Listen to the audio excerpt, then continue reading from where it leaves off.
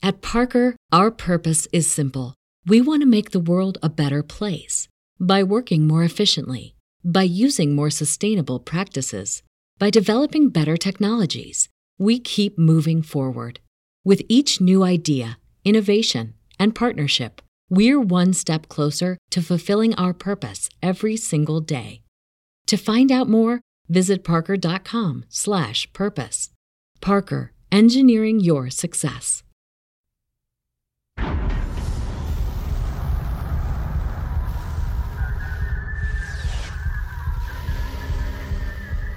By the middle of the 21st century, organ failure had become a worldwide epidemic. But GeneCo was there to satisfy the demand for organ replacements. Enjoy GeneCo's day and nighttime formula. The problem is, if you miss a payment, GeneCo sends out the Repo man. And when he finds you, your time is up.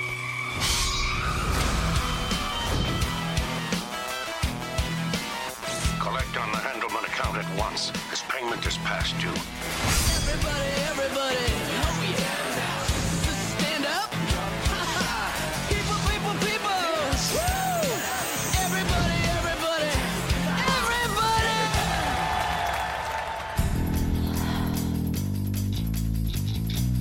Look what I've become.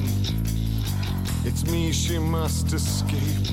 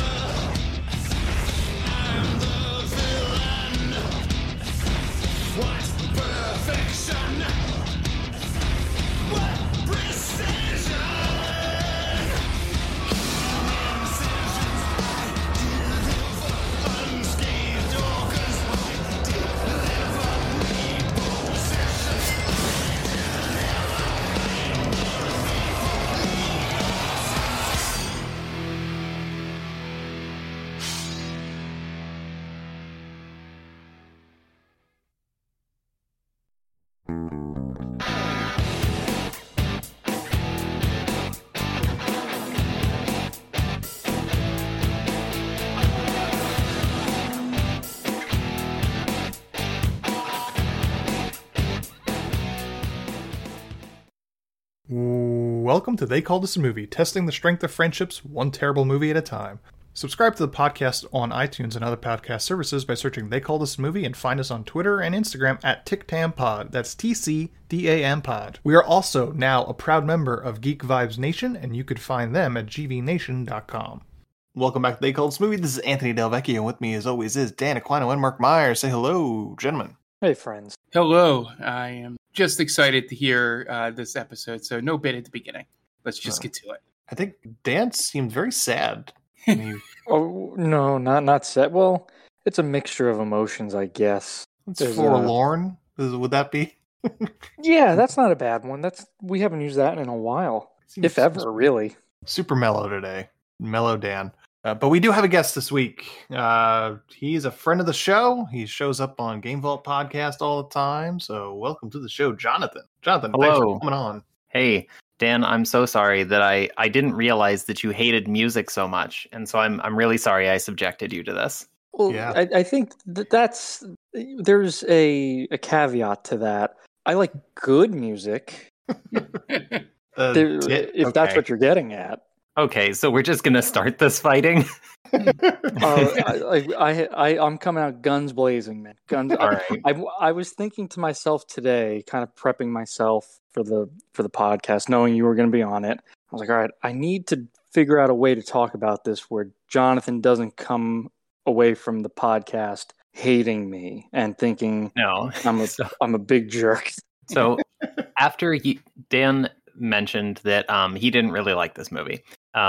He used stronger words than that, but he mentioned that. And then the first thing that I thought of is all of the sessions I ran of the Abney Park tabletop role-playing game when I was in college and after college.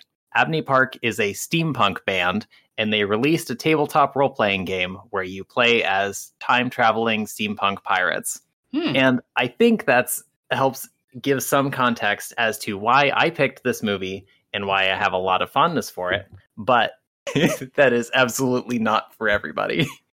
I would very niche. watch that movie. I would watch that movie, Jonathan. Why didn't we watch that? It's not a movie, just a band, and I guess a role-playing game book. We're getting ahead of ourselves here, though. Costs. Every week we talk about what we've watched this week. So, Jonathan, why don't you start it off? Have you watched anything this week? No, I don't watch TV or movies. However, I want to talk about something that I have not seen. Hell yeah, Jonathan. So, recently I was listening to people talk about, listening to something, and people mentioned Edge of Tomorrow, which is I've seen all the posters and stuff like that for it, and the slogans "Live, Die, Repeat" and whatever, but I've never seen the movie. The reason I want to talk about this is because they were talking about it and they mentioned, oh yeah, and it's based on a graphic novel, and I thought that's weird. I have no idea what graphic novel it could be based on, and they said All You Need Is Kill, which I have read. I read it last year, completely unaware that it had ever been adapted into anything or had any cultural significance whatsoever. It was just I was looking at a list of comics and it was near the top because it starts with an A. So it was fine. The graphic novel is fine. I generally liked it, but I have a question about this. Okay. Does the movie Edge of Tomorrow have multiple scenes about how important it is to grind your own coffee beans in the morning? That is a detail that I do not remember from the movie, but it's been quite some time since I've seen it. If you have the answer, you can tweet us at TCTampod on Twitter. It's not in the movie. Okay. It's not in the movie. That's like a very important plot point and the climax of the whole graphic novel. So I have no idea what this movie is about, despite the fact that I read the book. Gotcha. The most memorable thing I remember is a very sweaty Emily Blunt doing push-ups. That scene seems to happen like several times. Yeah, that sounds right. Yeah, that's all I remember from that movie. And then Tom Cruise like getting killed several times. That's it. But so you say it's a terrible adaptation because the coffee grounds, as far as we know, as far as we remember, does not play an important role. So F+, right? Sure. Failed miserably. All right. Dan, what about you? What did you watch this week? Anything? I did, yes. I watched 2 movies, and I guess we'll piggyback off of Jonathan's Edge of Tomorrow with I saw Top Gun, Maverick. Okay. Really good. I enjoyed it. But then Twitter ruined it because everyone just kept saying, it's propaganda. Like, okay, but I can still enjoy it. How they made it, yeah. You mean how they made it really easy to know that the fictional bad country was Iran? I think they left it anonymous. I think it was they never said who it was, and it was almost like a mixture of Russia and Iran. So I don't know who it is. They never say who it is. But yeah, I think what I really enjoyed about the movie so much is just the jets. The jets are pretty cool, man. The stuff that they could do with those. What's that? Jets go vroom. Jets go vroom. That was gonna be my review of it on Twitter. Jets go vroom. No, like the stuff they do, like they were the real stars of the movie. Honestly, like these things are going Mach 8, and then they just stop on a dime, and they could go up, down, wherever. They do some pretty insane stunts. So I thought it was better than it had any business being, really. And then I had a surprise movie that I loved. This might be one of my favorite movies of the year. Is Hustle with Adam Sandler. Okay. Have you guys seen this movie? No, Dan. But how does it like being officially a Philadelphian for like? Oh God! No, like they barely really do anything with Philadelphia, so I was able to stomach it. Well, no, they do a good job of like saying how the people there are very rational and understanding, and it's the complete opposite that they show. But I had a reason to watch this. I wasn't going to watch it, but I have a family member in that movie, and I was looking out for them. And yeah, even though I'm not a big basketball fan, this movie had a lot of heart in it, and Yeah, I kept thinking how we've always had the conversation around on this podcast, Mike Myers, Dana Carvey, and how time has just passed those guys by. But Sandler seems to be an anomaly because he'll make bad movies, like objectively bad movies, but then every now and then he'll let you know that he can act, and he's actually pretty good at it. Yeah, and it's just he's confusing. He should be studied. And you can correct me if I'm wrong here, but I think I think the main difference between good and bad Adam Sandler is whether he wrote or directed the movie. Well, he doesn't write or direct his movies, but you know what he produces. He produces them. The Happy Madison label on the shitty movies. This was produced by Happy Madison. This movie. Well, there you go. This is the anomaly to end all anomalies. But like people say that he's a good actor in movies like Uncut Gems, which he is not a Happy Madison production. And like Punch Drunk Glove was his Paul Thomas Anderson movie. Some people even say Reign Over Me. I guess some people give pass to him being a good actor in Click. They haven't seen the scene in the parking lot, I guess. Because that is not a good scene. He doesn't make, you know what it is? He's not making any goofy noises in this movie, and that's when it's serious Sandler. You don't get the goofy voices, and none of his buddies in this movie. So it's like, all right, I need to put my working shoes on. Gotcha. I don't really know much about this movie. I got to look into it and see, who wrote, directed it. I'd be interested to see kind of the behind the scenes stuff of that. So Dan had a week of where he's came out of it pro Adam Sandler and pro military industrial complex. Pretty good Guys, week.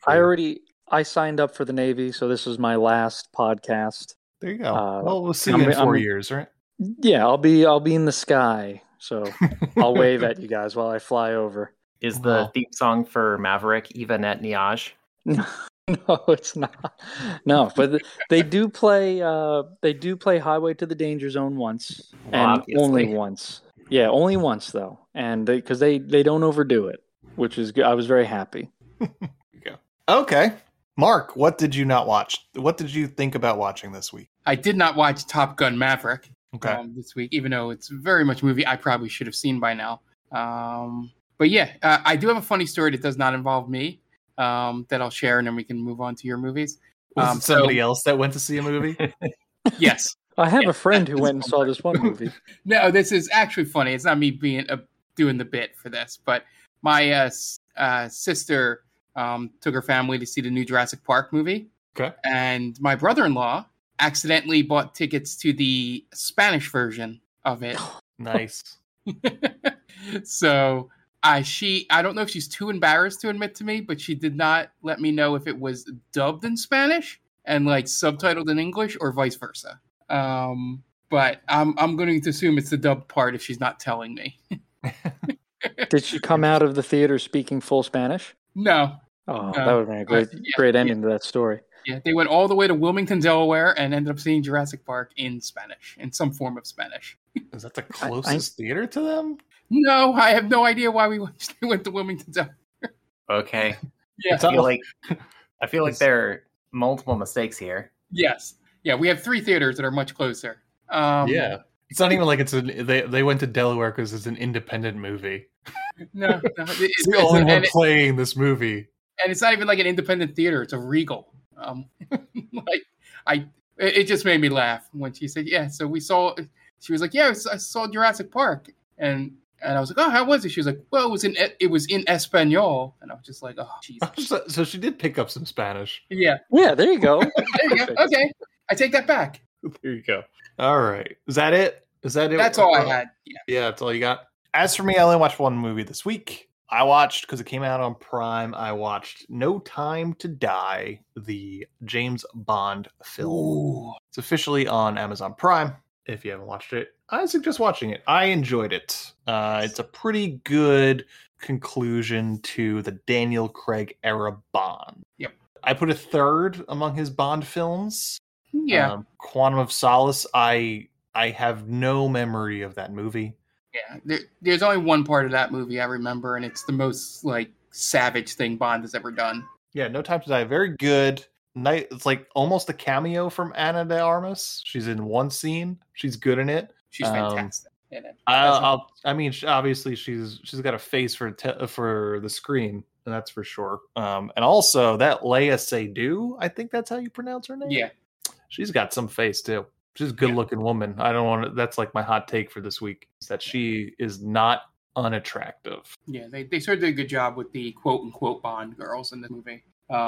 Especially in, the errors have changed on, the female actors in movies. But yeah, my favorite part, I don't know if you noticed this watching it at home, but the pace made me not realize it was as long as it was. Yeah, I was it's almost 3 hours. Yes. I was dreading that, but no, it was quick. It felt like I watched it all in one sitting.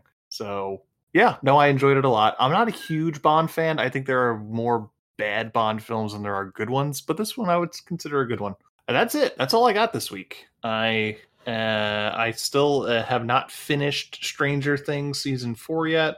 Before we take a break, we do have some housekeeping.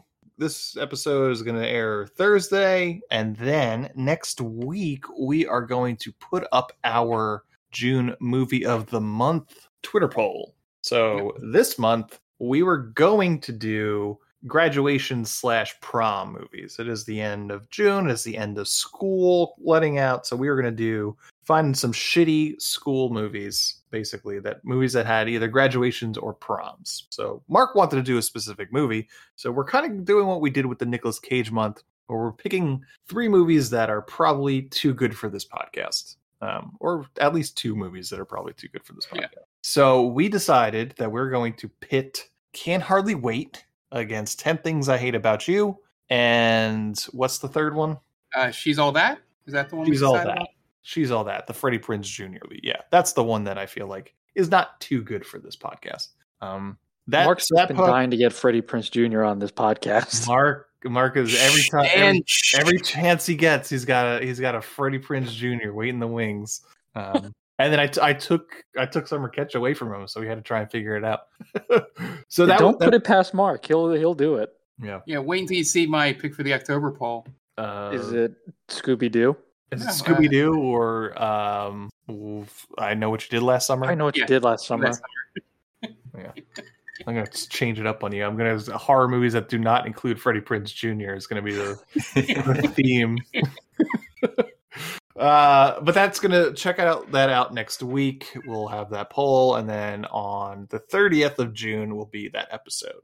So check back. And that's it before we get into this week's movie. So we're going to take a quick break and you guys will listen to some ads and we will be back in a second. And welcome back. Now it's time to get into this week's movie. And this week, Jonathan picked this movie. So, Jonathan, why don't you introduce this week's movie? Yeah. So, I already gave a little bit of background on me and liking this movie. But there's 2 main reasons I wanted to suggest this to y'all. The first one is that I think that a good movie is one that succeeds at what it's trying to do. It doesn't have to have, like, quote unquote, good cinematography or writing or whatever. The important thing is that it succeeds at the thing that the creators are trying to accomplish. So this movie, like, I think there are many reasons that people would not like it. 1, it's an opera, which not everybody likes. 2, it's a very large amount of gore. And 3, this is also a very, very, like, this movie is very specific to a specific subculture in a specific time period. So I completely understand it not hitting. However, I think that it's obvious what the creators were trying to do and what they were wanting to make, and that this is exactly that.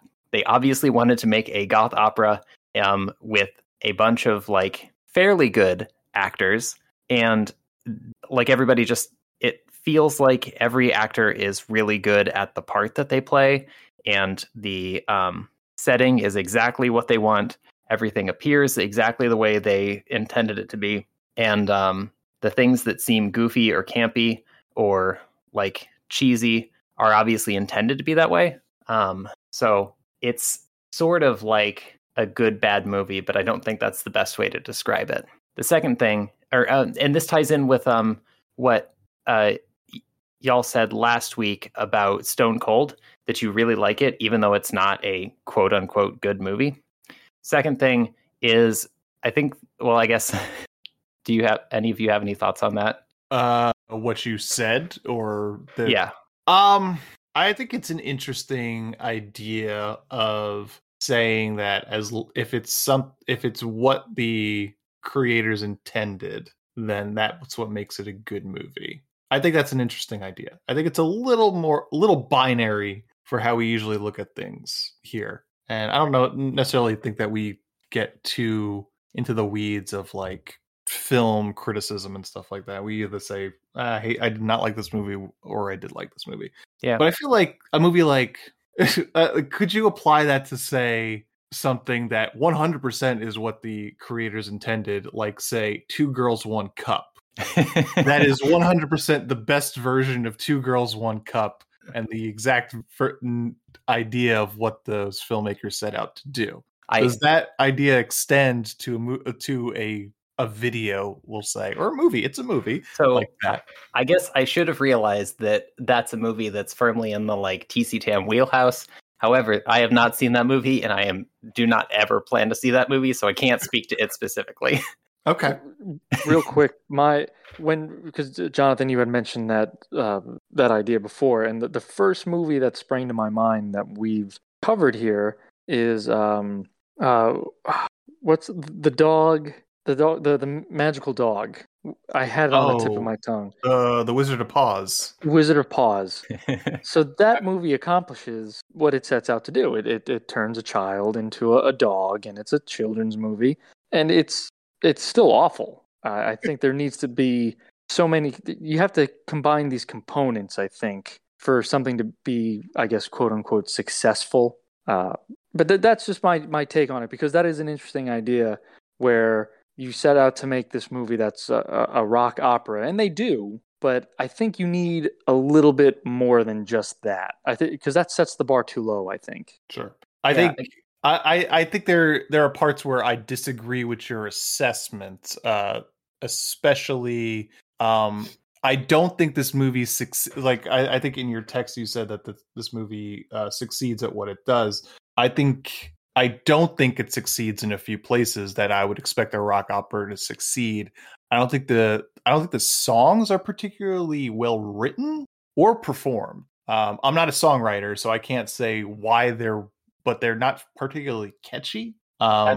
Specifically that's one of the things that's specific to it being an opera, is that all of the dialogue is sung. And one of the problems with that is that they're not like songs. And so, yeah, it's very rarely catchy. However, I do think the Zydrate song is catchy. Is that when he's in the alleys with the prostitutes? Yeah. Okay. That's a good song. I actually did kind of like that song. And I would say, I saw Bill Moseley looks like he's not comfortable. I've never seen that guy less comfortable in a movie before. Like, I've seen him as a absolute wretch in movies like Texas Chainsaw Massacre 2 and House of 1,000 Corpses, Devil's Rejects, where he has to do some ungodly things. And this guy, he looks so uncomfortable when he's singing. I think he's the weakest of the Largos. Sure. Yeah, I think Paul Sorvino is more comfortable, but a bad singer. Mm-hmm. Objectively bad, I think Paul Sorvino is. And obviously, the woman that plays Mag obviously is a phenomenal singer, being originating the role of Christine in Phantom of the Opera. I love me some goth Paris Hilton though. Yeah. I think what I could say about this is this movie definitely is one person's vision, which I appreciate for that. I think this is a more interesting watch than say, it's like a passion project. So we sometimes watch like these very cynical, mass marketed kind of comedies, and what we usually come around and say is like, it was boring. It wasn't very funny. It was just kind of boring and a waste of my time. Can't say that with this. It's a very unique movie. I think it's a guy's passion project, because he directed Saw 2, 3, and 4.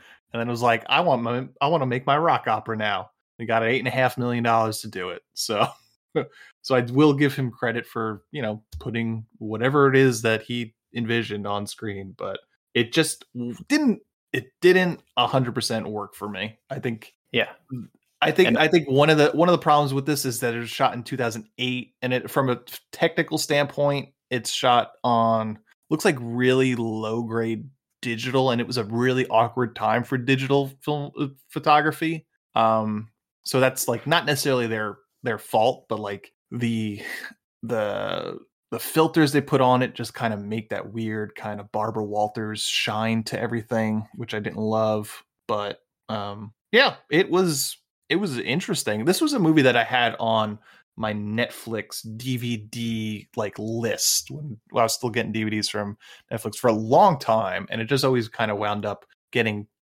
pushed down the list. So I never actually watched this movie before this. But Mark, what about you? You haven't really I was had a chance to first thing before I get into the movie. I find it funny that we've done so many movies here that when Dan said the movie with the magical dog, I legitimately could not think of which movie that we have watched that involved a magical dog. We got two. Yeah. Wizard of Paws and Love on a Leash, technically. Yeah. And both of them could have fit the bill for what he was talking about. Yeah. And secondly, I agree for the most part. I think I'm somewhere between Ant and Jonathan here, in that I enjoyed the spectacle of it, and seeing that they got exactly what they wanted. When especially, I think they translate this from, it was written as a stage play at first. Yeah, it did exist as a stage play for a bit. Yeah. So it seems like they got to do what they wanted, because a lot of it looked like would be sets on a stage, and it didn't really stand like, that part was great. I think the part where I'm a little more on Ant's side is with the music itself. I think while, the opera part of singing all the lines and stuff like that, I think the mistake they made was they put people together whose voices didn't really like fit, or like they clashed a lot. I don't know if I'm saying that correctly. And they tried to do a lot of singing over top of each other or harmonizing and stuff, and it just didn't fit. Specifically, Shiloh and Nathan. Yeah, I want to really quick. Yeah. I want to take back the part where I said that all of the cast are good. I think some of the members of the cast are really good, and I think we'll talk about that when they come up and stuff like that. But not all of them. And yes, I think Anthony Head, Nathan, is one of the weaker people. Yeah, and it was just I wish, because at times when they did get the right couple people together, which was oddly enough Paris Hilton in the alley scene with the guy she was going back and forth with, fit together well. Like when they hit on those moments, I was really into it. I'm really enjoying what they were doing. But yeah, the times I got taken out of it was the clashing. And sometimes some people didn't know how to sing talk lines and stuff. And yeah, I felt that, with a couple more, maybe just one or two, more people that like got that, the movie may have been better overall. But it gets my one stamp of approval on my side is that I rarely checked my phone while watching it. So I was engaged the entire time, which is always a thumbs up for the movies we watch for this podcast. You guys are way too forgiving of this movie. And I'll say right before Dan talks, 5 minutes in, even after hearing his comment, I was like, this is so not a Dan movie. No, I don't think this should be an anyone movie, to be honest with you. And based off of the returns, it wasn't. Oh boy. There's two people who could sing well in this movie. Two people that belong in this type of movie. It's the grave robber and blind man. Okay. Everyone else go away. Not good. I felt like Anthony Head was in a different rock opera. There were times when he was singing, I was like, I think he thinks he's in Rent. And I thought he was the guy from Rent for a little bit. And then to juxtapose that against like Blind Mag singing her her swan song at the end, because I think it's back to back. That he has a song and then she has a song. And it's like, this movie is a mess. Like it's very all over the place in terms of that aesthetic to it. Because I didn't think he was necessarily a bad singer. He just wasn't in the right movie. And one more thing, Anthony, you touched on the how the movie was shot, and it had this. I didn't like the blue sheen it had to it, or like the really red sheen. So it was just one way or the other, and it was kind of hard to really focus on it. I think they really were trying to make the Repo Man kind of an iconic horror character, and I don't really. I don't think they succeeded in that, right? Because it's a weird looking character. I thought there was going to be more. Because why is there one Repo Man? Shouldn't it be Repo Men? I mean, you get a lot of more work done. Definitely. Sure. I think it definitely seems like they're saying that there are multiple Repo Men. It's just that we only care about this specific one. Like the story is only about the specific one. And you would think Gene Co would be able to afford at least two. Right. They're the leading company in organ transplants and all that. So in 2056, the only way to get someone an organ is to take it from someone else? No. Is that so what we're... one of the things that's interesting to me about this movie is how it's just like not futuristic at all. Like most of the things in this movie are just things that were happening like 2 years after the movie came out. Like the opioid crisis was happening like at this time.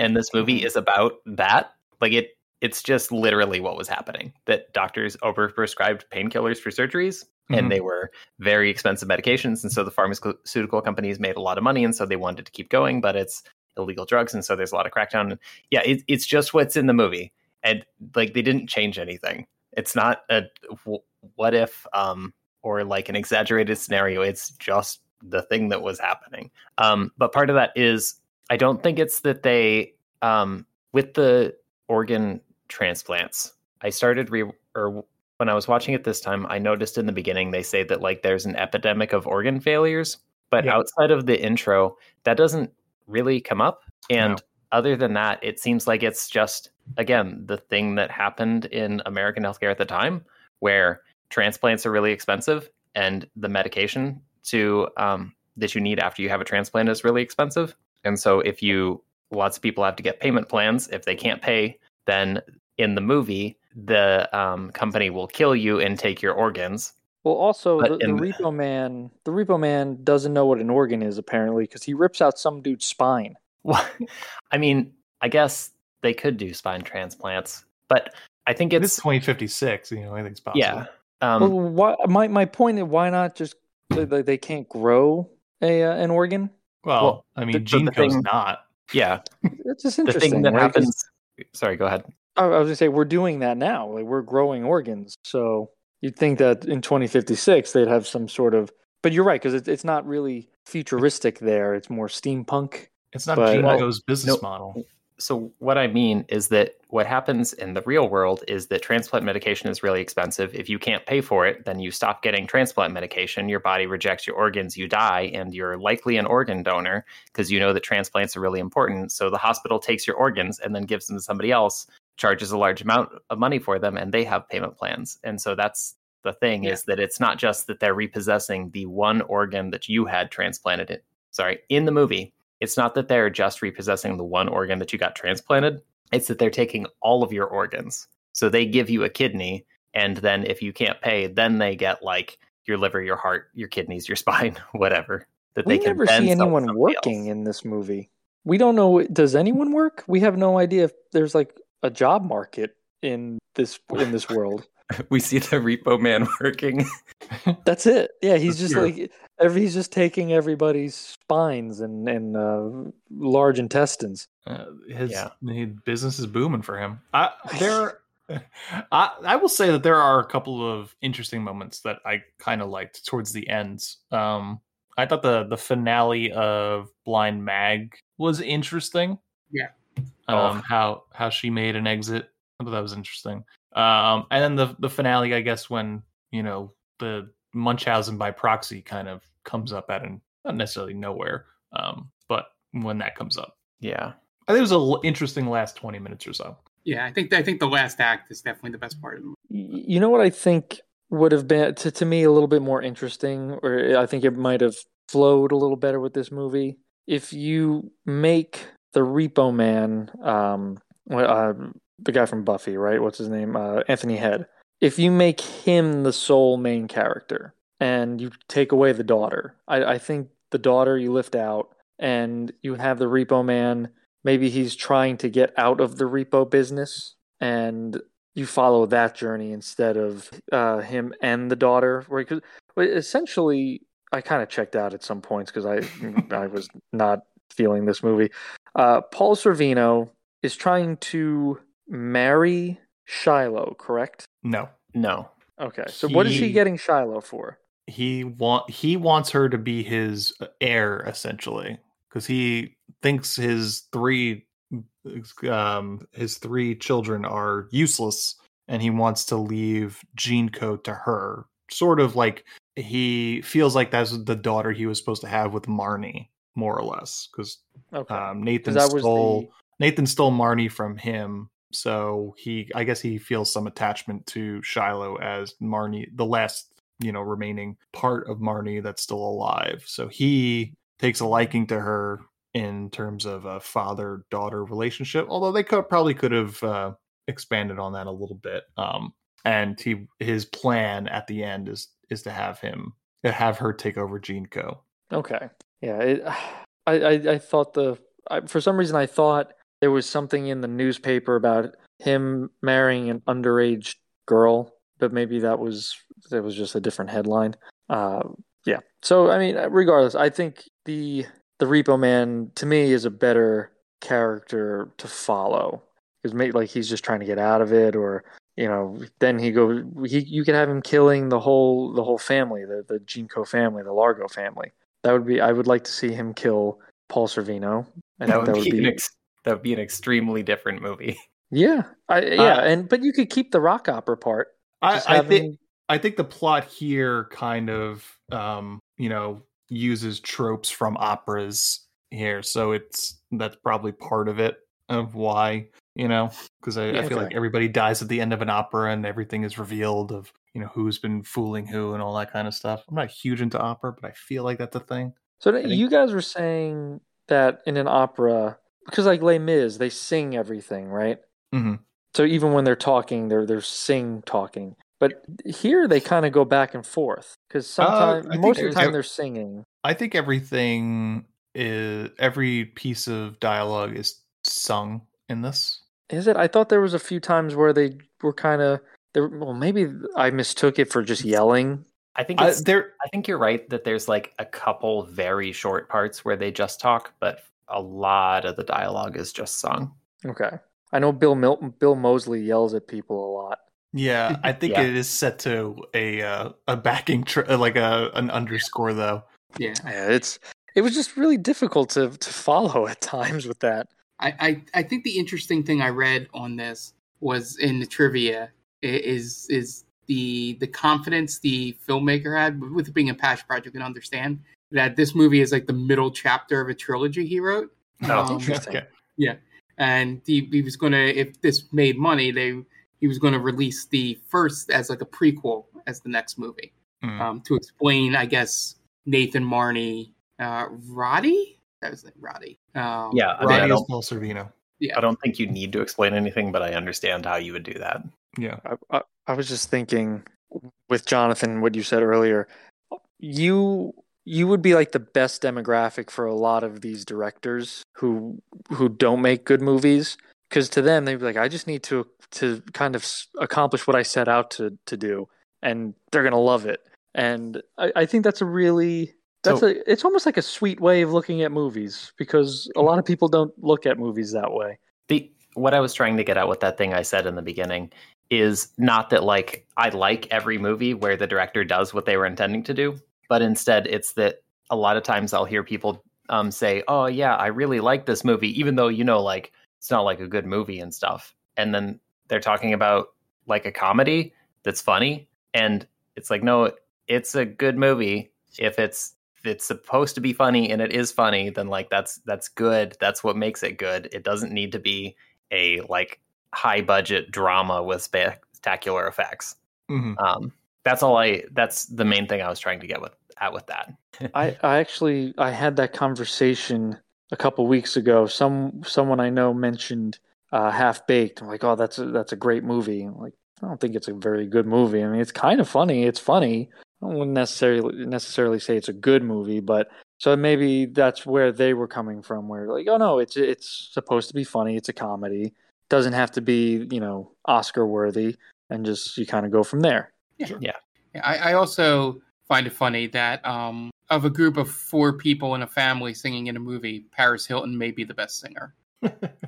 Yeah, I guess we can mention this really briefly. So in this movie, Paris Hilton plays a spoiled rich heiress who's very superficial, and she does a really good job in that role. Yeah, the role she was born to play. I was trying to look up if Paris Hilton herself had any plastic surgery, and there were a number of articles from last year. Apparently, she gave an interview where she swore that she had absolutely never had any form of plastic surgery.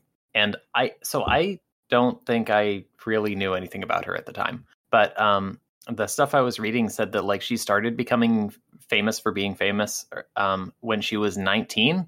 And that's really fucked up that you're 19 years old and people are talking about how self-obsessed you are and stuff like that. Yeah. And expecting you to be a major like celebrity despite you not necessarily wanting that and not having like done anything to try to do that. Yeah.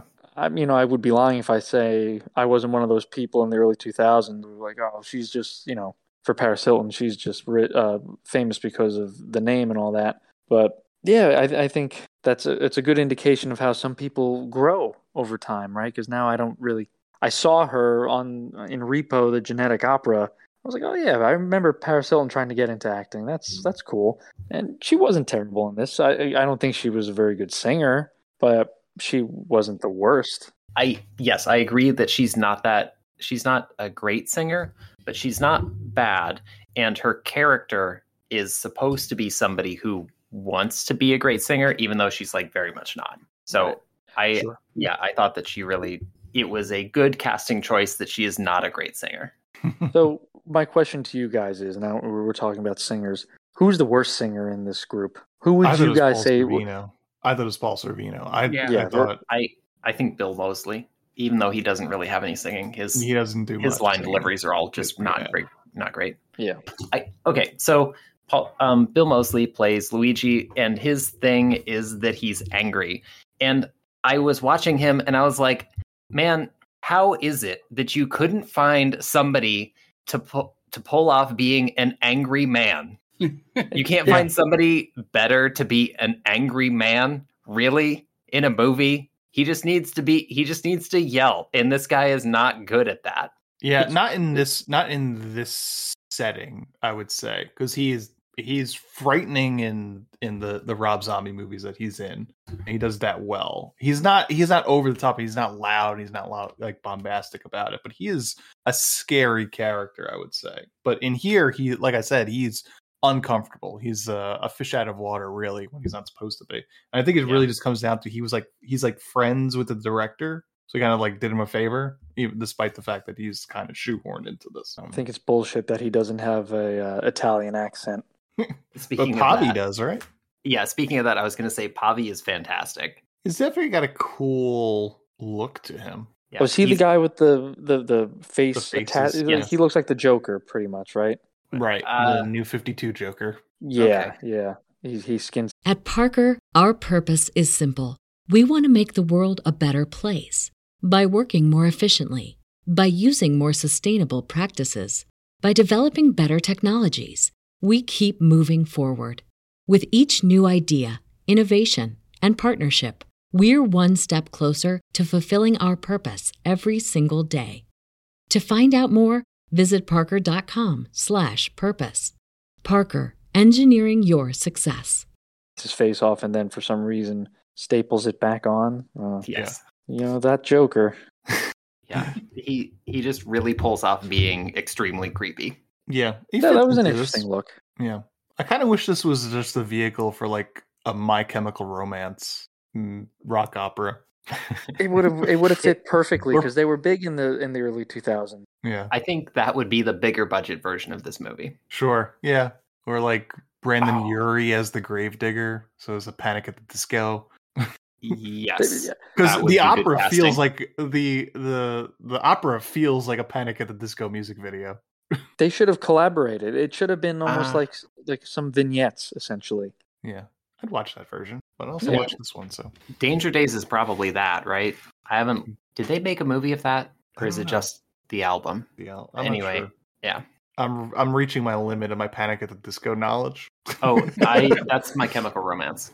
Oh, okay. Then I've reached my limit of My Chemical Romance.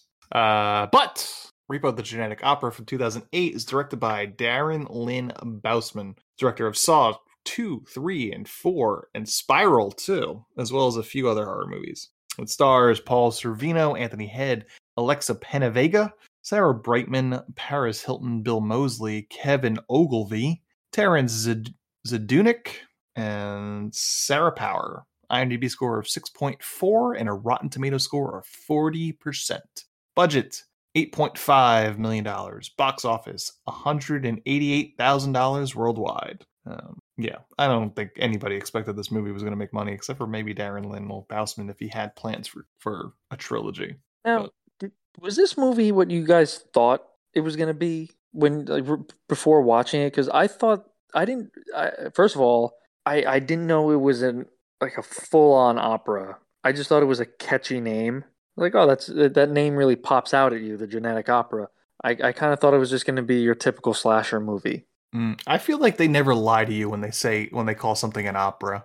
That's a good point, right? Yeah, there's no reason to put that in there.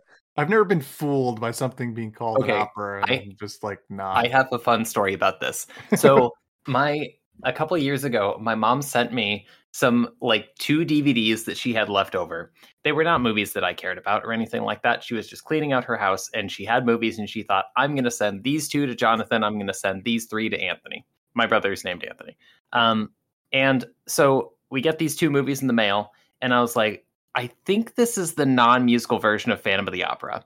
And Jackie was like, that's ridiculous. Why they would never make a non-musical version of Phantom of the Opera. The thing people like about that is the songs. Why would you take the songs out? And one night I went to bed before her. And so she started watching it. And the next morning she was like, oh my God, it was a non-musical version of Phantom of the Opera. Why would you do that? Nobody wants that. Wow. Which one is that? That's not the most recent one, is it? No, it's from the 90s. Okay. Not the 2004 one with Gerard Butler, right? I don't know. No, that's a musical romantic drama film. I was going to say we should go to our Gerard Butler expert to see. Yeah.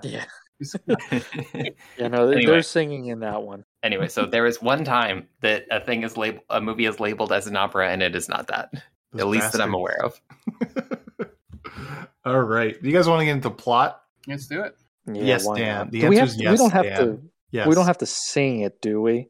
Oh, that would have been a good idea for an episode. But Jen wanted me to sing my review. Jen's got a lot of great ideas for a person that does not want to show up on this podcast. She has anything that I say that is even remotely funny is basically from Jen's mouth. It's all Jen. And yeah, she wants none of the fame. She's my ghostwriter. Dan, what do you got for us this week? Gonna give a quick shout out to our friends Tia and Brittany and their podcast, The Top 10 with Tia. Go follow them on Twitter at TC_start and at ittybitty You could also find their podcast at geekvibesnation.com. Okay, great. And we're going to take a quick break, and you guys will listen to some ads from friends of the podcast, and we'll be right back. Hey everyone, this is Steve. And this is Adam. And we're part of the Hop Nation USA podcast, Pittsburgh's #3 craft beer podcast. Join us every Friday for new beer reviews. We'll talk about the news, history, and homebrewing. Plus, we'll sit down with the best brewers and industry personalities that'll have us. So whether you're a casual drinker, a hazy boy hophead, or even if you're a whale hunting cellar hoarder, just search Hop Nation USA on Apple, Spotify, or your favorite podcatcher and join the nation.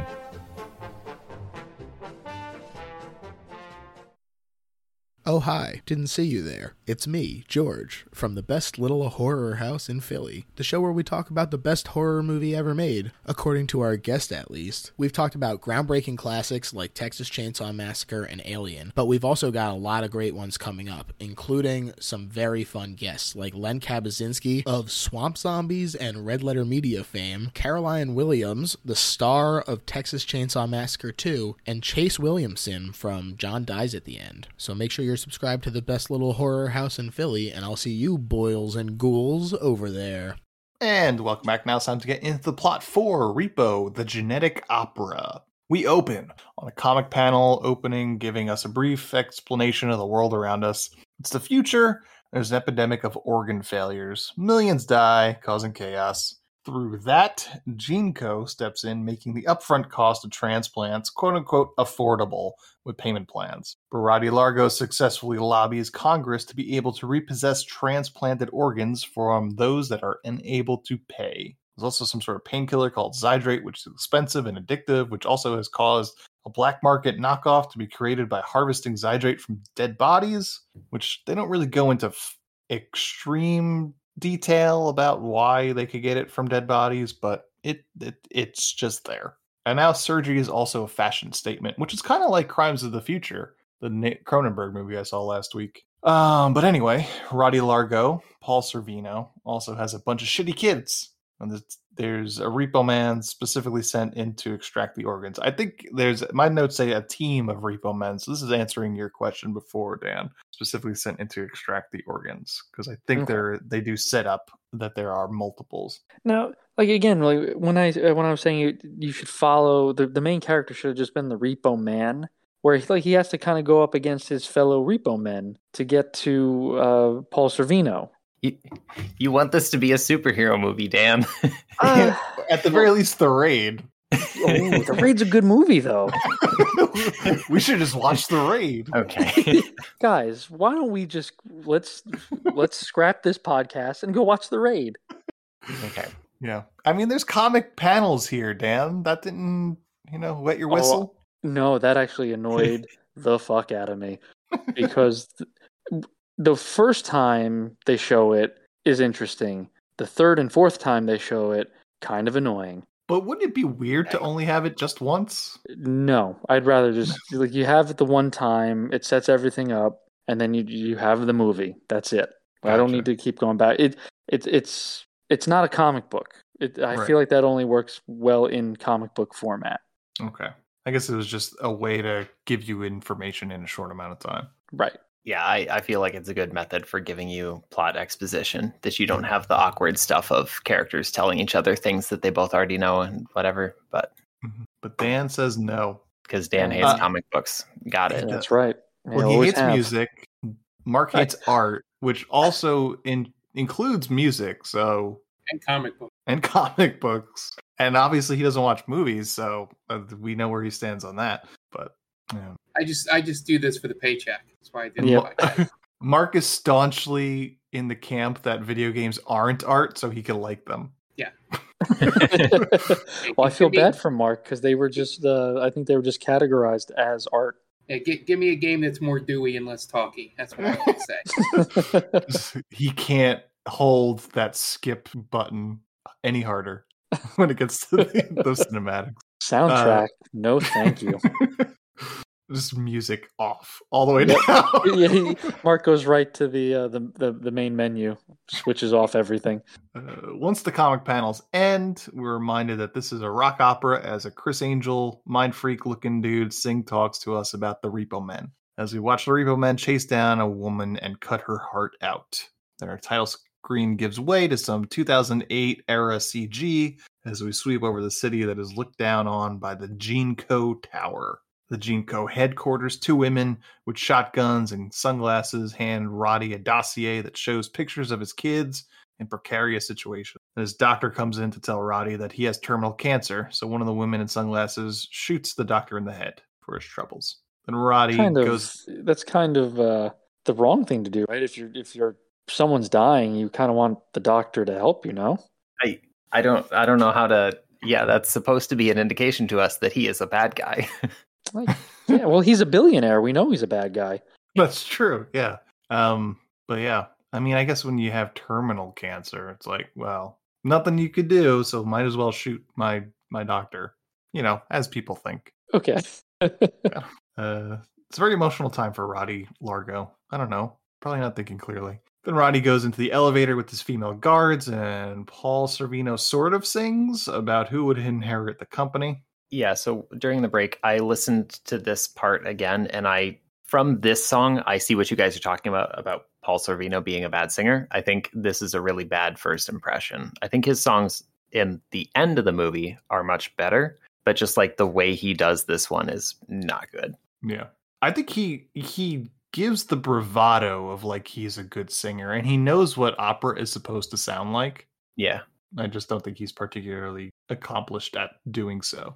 Sure. Meanwhile, a goth girl sits down in a mausoleum only to immediately stand up to go chase some sort of glowing flying scorpion. I don't remember this but it happens, I guess. Truth be told, I watched this movie in 3 30-minute increments over the span of 3 days. You got to just power through it. Meanwhile, Chris Angel Mind Freak pulls a body out of its grave to extract the counterfeit Zydrate, and he sings about it. And then he screams, which he alerts the guards at the cemetery because grave robbing is even more illegal, seeing as how this is now cutting into Gene Co's profits. Chris Angel and the goth girl hide in a mausoleum so Chris Angel could extract more Zydrate, but then he gets to the part where he screams at the same part of the song, which then alerts the guards once again.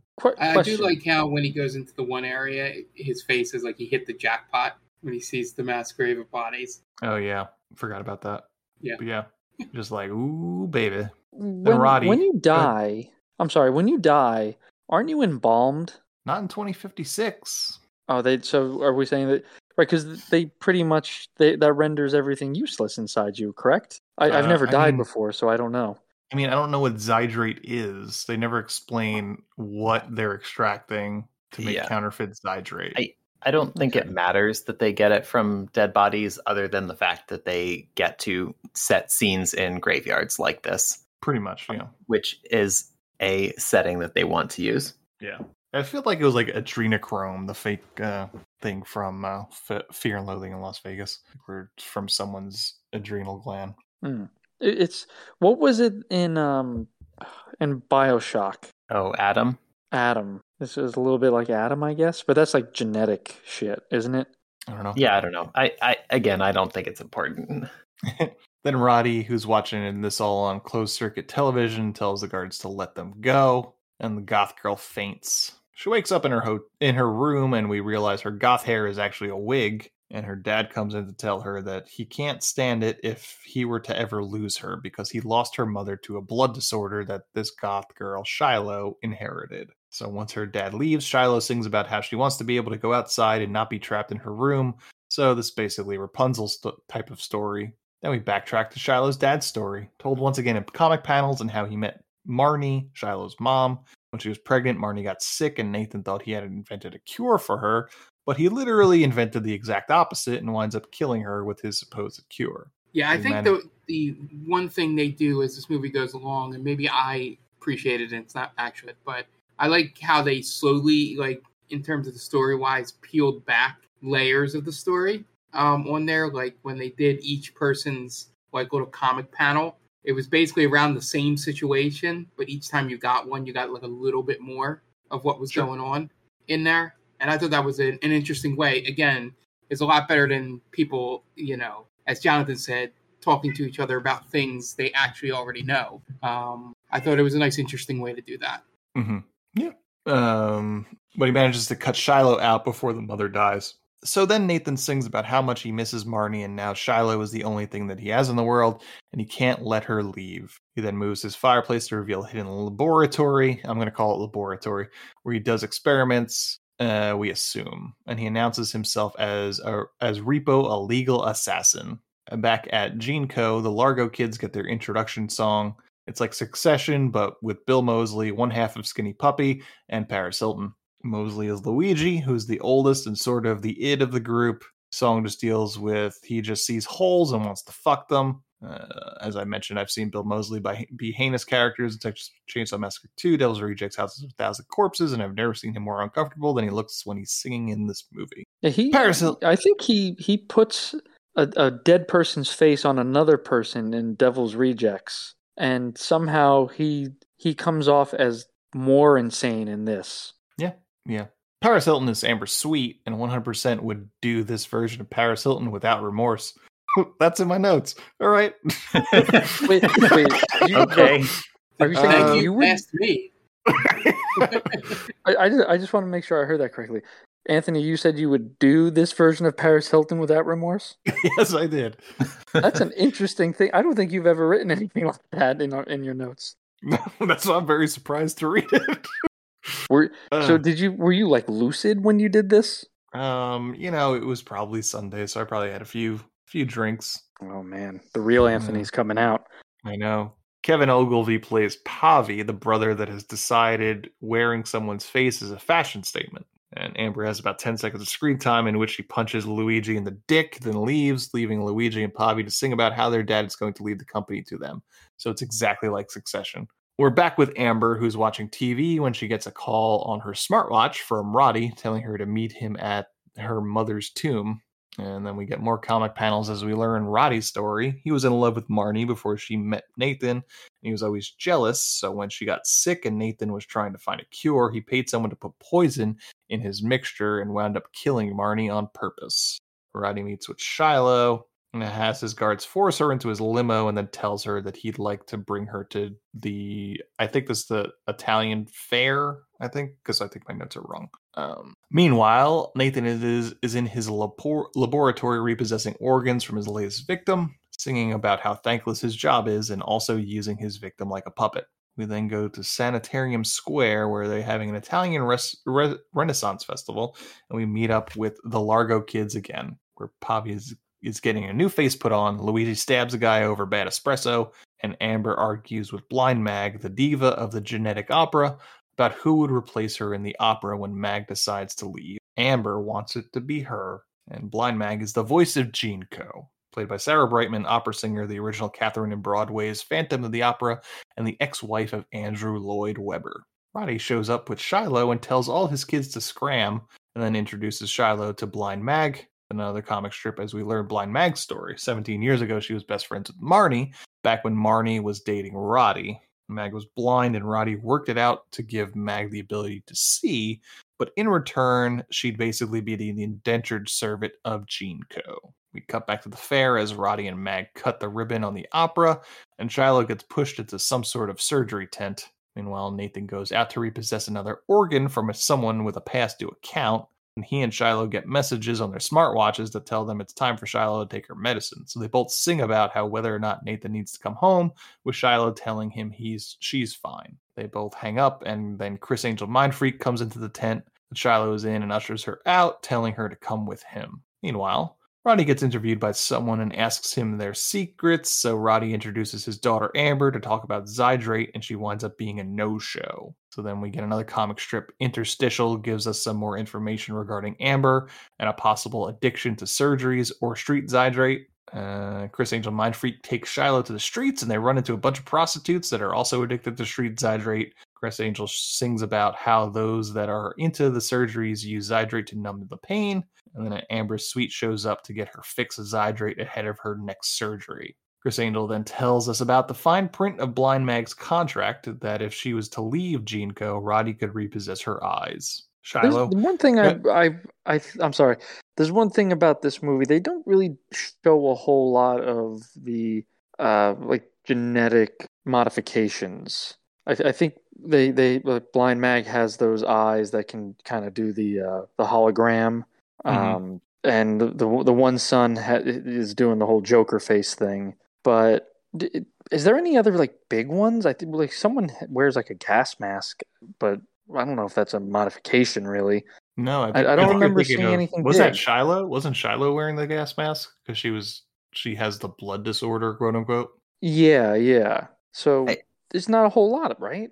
I agree that there's no like transhumanism stuff in this really. It seems like all of the organs people get are all of the organs people get are like normal organs to replace ones that are failing, or it's just normal cosmetic surgery stuff. Yeah. I would have liked to have seen some more liberties taken. Maybe I don't know, what would have been interesting in this time period? I don't know, like maybe like an arm or half the face is something different. Hey, just to take some liberties with it, have some fun with it. Well, that's more like the Cronenberg movie you were talking about, right? Ian? Yeah, definitely. Where they get like just like cut up their own faces for some reason, and just comes a fashion statement, and then the people are giving themselves organs that can digest plastic. Because that was that movie. I feel like I like this movie more. But yeah, I feel like the whole hologram eye thing was kind of like out of place because they don't really do it again. They probably could have lifted it right out of this movie, and this movie would be exactly the same. Yeah, they use it once or twice, right? They show it off. I feel like it's just when she goes to Shiloh's house, right? Yeah. Maybe it was a budgetary thing. Like we can't really show too much. Like Jonathan was saying, it's really just stuff that it's inside you. They don't really show you much. Yeah, I mean, it feels. At first, I thought it seems like a stylistic choice that they don't want to do. They want it to be about like people are dying because of normal organ transplants, not being able to afford them, instead of like getting wild enhancements. But if that's the case, then it is weird that like Blind Mag has like special super eyes and whatever. Well, now think of it this way, Jonathan. How much cooler would it have been if Blind Mag's eyes shot laser beams out of them? Boom. Yeah, I get that you wish this was a completely different movie, Dan. Dan now wants us to be X-Men. He had already said he wanted it to be a superhero movie, but without comic book panels. Yes. Now I'm not saying that you can't say that I'm trying to make this a comic book movie. I'm just saying laser beams from the eyes could be cool. Comic book panels don't make it dark and gritty, and that's what's in with comic book these days. That's what true. Dan likes anyway. You got me. And I guess the point with the organs not having much transhumanism, as Jonathan said, is because I think it's that cycle Jonathan was talking about earlier. It's about people being desperate enough to agree to these surgeries to therefore get the medicine and, sort of that cycle to just get gene code paid. And if you give people augments that maybe make them a little bit stronger, a little bit whatever, there's the chance that, they could maybe take over or do something better with their lives. The point is to just keep them in debt so that GeneCo keeps making money. I think it's less that and more that the thing starts by saying there's an epidemic of organ failures. And so like they already have super high demand. They don't need to like make a better product to try to convince people to buy it. Sure. I'm going to be honest with you. After looking at the state of the city that they're in, I think I'd rather just die. That's why Roddy killed his doctor. He's like, that's fine. Right. He did the doctor a service actually. The doctor's family coil. The doctor's family decided not to press charges. They were like, actually, he's in a better place. Yeah. Can you get us next, please? Thank you. There's just street magicians running around the city, stealing Zydrate. And just like random old people in like weird get-ups. This isn't a fun place to be in.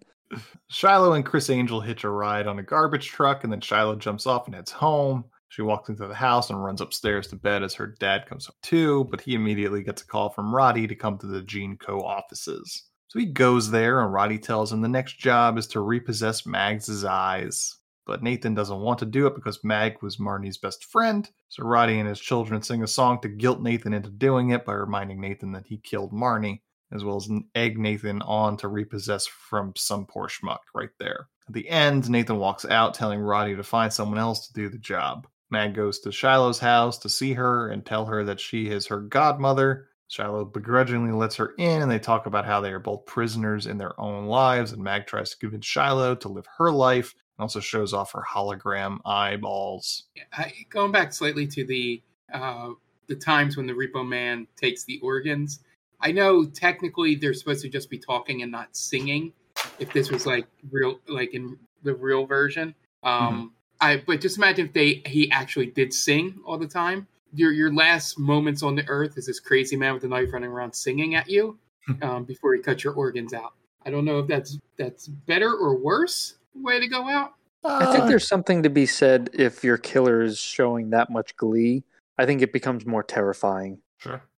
It's one of those things like Patton Oswalt mentions about dying in the apocalypse. It's one of those things you could talk to wherever you go after death. They're just like, oh, did he get you? What song did he sing? Yeah. Then Nathan comes home and Mag says that Nathan told her that Shiloh died. He tries to usher Mag out of the house because of Shiloh's sickness.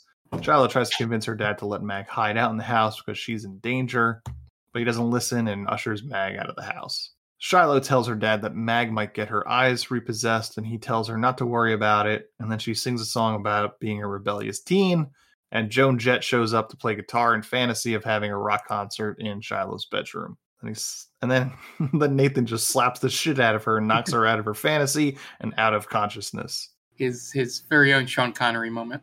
Yep. Didn't this guy have Anthony Head? Didn't he have some like really bad problems in the past few years? I don't know. I have not heard anything about him since this movie, so I have no idea. I'm thinking about the father from Seventh Heaven. Oh yeah, much different. So well, they were both on in the 90s. So on the CW. On the CW, yes. Yeah, he had some big issues, right? Yeah, some that's could say it really mildly. Yeah, I think it was just like a couple of like moving violations. Yeah. Oh, okay. Unpaid parking tickets. The law came down on him. Yeah. Meanwhile, Roddy free that guy. Meanwhile, Roddy's dealing with his own rebellious daughter as Amber shows up to complain about how she was maimed by her latest surgery and blames her dad for it. He says she's never going to sing now. And he tells her she's a disgrace to the family for changing her name from Largo to Sweet. And he sees what she looks like after her new surgery, and he relents and says he's going to have his doctors fix up her busted face. Those are my words, not his. I Amber remember him being so crude. Yeah. I would not do this version of Paris Hilton. That's what I'm saying. You and me both, buddy. The one with her face hanging off, right? Not yet. Yeah, or would you do it with remorse? I mean, yeah, maybe. Amber leaves and Roddy sings a song about how he's dying and he's going to make sure the kids regret for being so terrible by leaving all his wealth to Shiloh. So Roddy calls Shiloh on her smartwatch to tell her to meet him tonight. But Nathan hears it as he's attending to her bedside, so he sets out to stop Roddy from taking Shiloh from him. Nathan heads to his laboratory where he is accosted by some assassins, whom he dispatches with immediately. Meanwhile, Roddy sends a message to Shiloh via a giant video screen outside her window to meet him at the opera for her cure, and he has sent a car for her. She gets in the limo and leaves. Nathan, seeing that she has left, resolves to keep Shiloh safe by heading to the opera as the Repo Man. Then everyone has a song about going to the opera. Amber is getting some Zydrate, Mag is preparing her final song, Nathan is killing the security that is trying to bring in the Repo Man. Then the opera starts, and it looks like a Panic at Disco music video, but less catchy. Models in lingerie dance around as a rock band plays, and the audience sings the praises literally of Jinko and how Jinko has helped their lives. And one woman just shows her tits. I missed that part. Are you saying there's boobs in this? Yeah. There is. Yeah. Oh, damn. I missed it. And I'm not going to go back and rewatch it. and I was going to say, I think she's also credited as just single mother. Yes. So you could look it up, I guess. Okay. Thanks, Mark. I appreciate that. Just Google single moms tits out. Safe They'll search know. off. They'll know what you're talking about. 380 million search find. Yeah, I missed it. And she's in my area, too. Yeah, they all want to see me? Weird. And don't do it in incognito, you coward. I have nothing to hide, all right? Everyone knows who I am. I mean, this is a super horny movie, and we didn't pick this time, so. Is it? Thanks, Jonathan. It's pretty horny. Oh, I don't know. It's hard to say. You don't see a lot of nudity. I didn't even know there was any nudity in it. I think it gets to horny places. I would not call this a super horny movie, but there are horny some moments. Scenes, I guess. Yeah. Jonathan, I think you just found the new name for the podcast. They called this a super horny movie. Okay, sure. That's our other podcast. Our Patreon episodes. Yeah, you got to pay extra for that. And the Largos show up as well, with Roddy basically being treated as the savior of the world. Shiloh gets to the opera and gets brought into a room that plays a film. There's Roddy telling her that she is so close to the cure, but the only thing keeping her from it is the Repo Man, and that she will have to kill the Repo Man in order to get the cure. And then Amber starts to sing at the opera, and her face falls off. Shiloh remains locked in a room with a recording of Roddy telling her she needs to bring him the Repo Man in order to get the cure. Then Blind Mag performs an opera as Roddy watches along from the side of the stage. And she ends it by singing that they could take her eyes because she'd rather be blind than continue to be an indentured servant. So she cuts her own eyes out while suspended above the stage. And Roddy cuts the rope, keeping her suspended, and she falls onto and is impaled by a wrought iron fence. And she did. This is super gory. Yeah. I did not remember it being that graphic. Yeah, it's kind of cool. I liked it. Yeah. The curtain falls on the performance, and Roddy tries to assure the audience that more is coming for the show. And Nathan, as Repo Man, winds up in the room with Shiloh, who hits him in the head with a shovel. He takes his helmet off, and she realizes that he is the Repo Man. So now she has lost all trust in her father, so she tells him he is dead to her, and that Roddy has replaced him in her eyes. So she storms off, and he resolves that if her dad is dead, then he will continue his life as the Repo Man. So he follows after her towards the stage, and he kills some security guards before Luigi slashes him in the leg. Then he falls, bleeding all over the stage. Roddy has the curtains pulled open so the crowd can watch the rest of the confrontation. Roddy tells Shiloh that Nathan killed her mother, and then drops the bomb that she's not really sick. Nathan has been poisoning her medicine to keep her sick. Then Roddy tells her that all she has to do is kill her father, and she will become the heir of Gene Co. So Luigi and Pavi freak out about hearing this, and they rush the stage to confront their father, and he basically calls them worthless. So This Roddy... would have been the point where, with all of Luigi's anger issues, I thought as soon as he found out that he hadn't signed that letter yet, that he would have just killed his father. That's what I thought too. I was thinking like, man, this is probably not the best time to tell these guys that you're planning to not let them be the heirs. I think it was bad. Yeah. I mean, that would be very, this is if a lot of operas have patricide in there, it would fit right in. Well, that kind of reminds me of Game of Thrones, right? The Boltons, right? Doesn't the head of the House Bolton tell Ramsay, like, yeah, you're this newborn, he's taking over the family. Your son's a psycho. Why would you tell him that? Mm-hmm. You know he's going to kill you. You just sealed your fate. Roose? Is that his name? Yes. Roose Bolton? Yeah, Roose Bolton. Yep. Thank you. And I won't say 100% that I saw the twist coming, but as it got more and more desperate about her taking her medicine, and then all that stuff, and trapping her in the house, I was like, what if he's like just lying to her? I didn't think he was like actually poisoning her, but just doing like a gaslighting sort of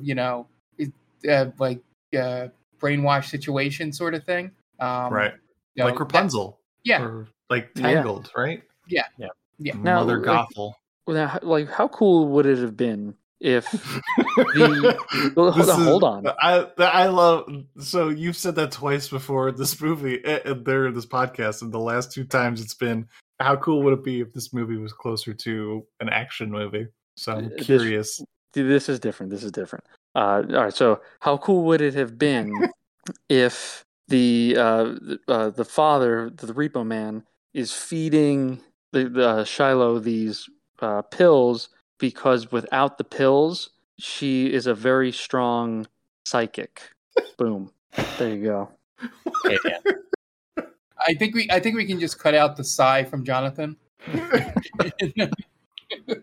Well, listen, excuse me for trying to make this movie better. Okay. You see, there's no way for me to come away from this podcast without Jonathan hating. It was just, that's so different. I don't think you could compare the two movies. What you're describing. Well, listen, I think you do that. Listen, keep the singing. I'm all for the singing. Just throw some laser beams in there, some psychics. Okay. I think you got yourself a movie there. So Roddy gives Shiloh a gun to shoot Nathan, but she doesn't want to shoot her dad. Then the lights go out. Roddy grabs the gun out of Shiloh's hands and shoots Nathan. Roddy then tells all his children off one last time before he collapses and dies. Shiloh comforts Nathan in his final moments, both of them telling each other that they love them, and then he dies. And then Shiloh sings a song about finally being free and leaves the opera. Then Chris Angel, Mind Freak, does a reprise of one of his songs, and then we have a mid-credit sequence of the Largo children taking over Jinko, with Amber selling off her face as a publicity stunt only to be purchased by her brother Pavi. And that's the end of Repo, the Genetic Opera. It's certainly interesting. I'll say that. Yeah, I do give it credit for that. It is very unique. Yeah, it definitely feels like one person's vision. So yeah, I think there's something to be said to that. Yeah, I feel like this is a really good time capsule of like whatever subculture this is, like goth scene stuff, I guess, of this time. Like I feel like a few years after this, that culture is very different, and a few years before this, it's also like very different. Yeah, I mean, this was the Bush administration, man. People were feeling things. I don't know. Well, we've discussed on this podcast that the 2000s were just like filled with dreck. Music. It was a hellscape for music and movies. Yeah. I don't know if this is. Yeah. I don't know if this is the reason why this movie is the way it is because it's, the hellscape of the 2000s. But I get what you're saying, Jonathan, about like subcultures went in different directions, and they usually do it pretty quickly. Like if this movie, and you brought up an interesting point, if this movie were made earlier, who would you like? Which band or which musician would you like to have kind of seen helmet with it, like, at least musically? I guess it depends on when we're talking. Like if we're saying 80s. No, 80s? The Cure. Yeah, The Cure. Interesting. Yeah. Robert Smith. Yeah. Yeah, this seems somewhat similar to The Crow. Yeah, I feel like if people, people that would consider this like one of their favorite movies would be like big Cure fans. Interesting. Who would you pick? From the 80s. And we're saying we want to kind of keep it in the same genre, right? I would say so. I don't know. I didn't have an answer for that. I was hoping you guys would just really. I have an answer. Go ahead. Yeah, go ahead. You guys mentioned Queensryche before the podcast, and this does kind of remind me of Operation Mindcrime. Okay, I'll take your word for it. Or do you? Operation Mindcrime is one of Queensryche albums that is about that is a rock opera, and it's about a guy who's like drug addicts and being disillusioned with society and stuff like that. There you go. Well, what about like super heavy, like a Megadeth kind of thing, or Pantera? Or is that that's too heavy? I was going to make a Metallica joke, Dan, and then you just went in sort of the same direction. Yeah, I mean, how The Cure though? That's an interesting one. I would never have thought of The Cure. Yeah, the only other closer one for me, and maybe I'm thinking slightly off, would have been maybe a Judas Priest or something. But yeah, but The Cure is too perfect. Yeah, he always do Marilyn Manson. He'd be a good gravedigger. Yeah. There was one song that did kind of sound like a Marilyn Manson song. I forget which one it was though. I didn't really care for it, but it had the same kind of feel to it. For some reason, there was one song, or maybe it was spread out. Maybe they did the same rhythm multiple times, but in my head, I just kept singing "Jizz in My Pants." What? That that part, like there's when they're trying to sing talk. Is it because you saw Goth Paris Hilton? I don't know. That's a Lonely Did that Island. actually happen to you, Mark? Did that happen? I have no idea what you're thinking of. No, I know what you're talking about, Mark. I know what song you mean, but I don't know what part of this movie you think sounds. I don't know. I don't know. I wish I could pinpoint it, but at times I started singing that in my head along with the dialogue. Can someone explain to me what that song is? What is it from? Jizz in My Pants? Yeah. Yeah, it's Andy Samberg on Saturday Night Live. It's a Lonely Island song. Oh, okay. Gotcha. All right. Yeah, I was not aware of that. Oh, there you go. Look it up. Yeah, that's it. That's it for Repo the Genetic Opera. We talked it to death. Jonathan, you got any last words? Anything you want to plug? You got a new podcast coming out? Nope. Can we talk about Queensryche? No. Okay. I do not want to be Queensryche Hour with Jonathan. So I have no plugs. Okay, good. Yeah. Do not look for Jonathan, he says, specifically. forget he was on this podcast. All right, yeah. So check us out. Real quick, I think it's interesting. Jonathan is like our first listener guest. Yeah. Right. Everyone else kind of has their own thing going on, like a pot. Not saying you don't have anything going on in your life, Jonathan. You're a very interesting man. Okay. We went this whole time of you not liking this movie that I like, and it just now you make it personal. No, hey, I'm giving you credit where credit's due, man. You're an interesting guy. I fully believe that. Okay. But see, because we've been on the Game Vault pod, and that's like your territory. Like those are your stomping grounds. Now you're in our territory. You're in the movie territory. Okay. So you kind of have to bobbing and weaving. Yeah, you can't come in on this, dude. Okay. This is why Dan's going to attack like a cornered cat. That's right. Yeah. Listen, I can't be held responsible for my actions. All right. Okay. Well, I apologize for Dan on this one, Jonathan. No, but that's it. So check us out wherever socials, blah, blah, blah, all that stuff. Look out for the poll on Twitter next week for our prom/graduation stuff. And we're going to get out of here. So, yeah, you found us. You know where to find us. Go fuck yourselves. You should probably do you tell people to rate and review the podcast? I used to. Do that too. He just tells them how to go fuck themselves. It seems to be working. Our numbers are up. Yeah. That's a very bold strategy, Ant, but I like it. I know the degenerates that listen to this. They love to be hated. Yeah, I think you just made some people's days with that. There you go. Repo the Genetic Opera is directed by Darren Lynn Bousman. So for Dan Aquino, Mark Myers, and our good friend Jonathan, this is Anthony Delvecchio telling Darren Lynn Bousman, well, you certainly made a movie, didn't you? Thanks for listening to They Called Us a Movie. Subscribe to us wherever you get your podcasts, and be sure to check us out on Twitter and Instagram at TicTamPod. That's TCTAM Pod. You can also check us out on TikTok at They Called Us a Movie.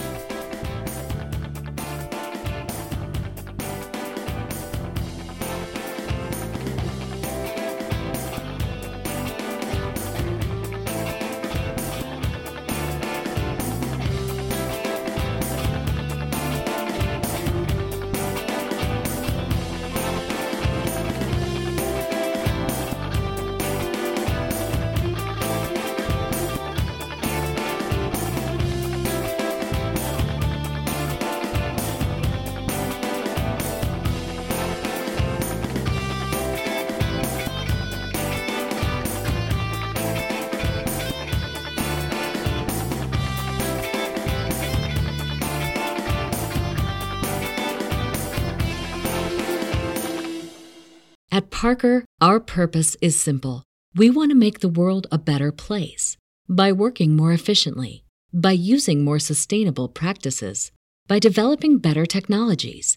We keep moving forward.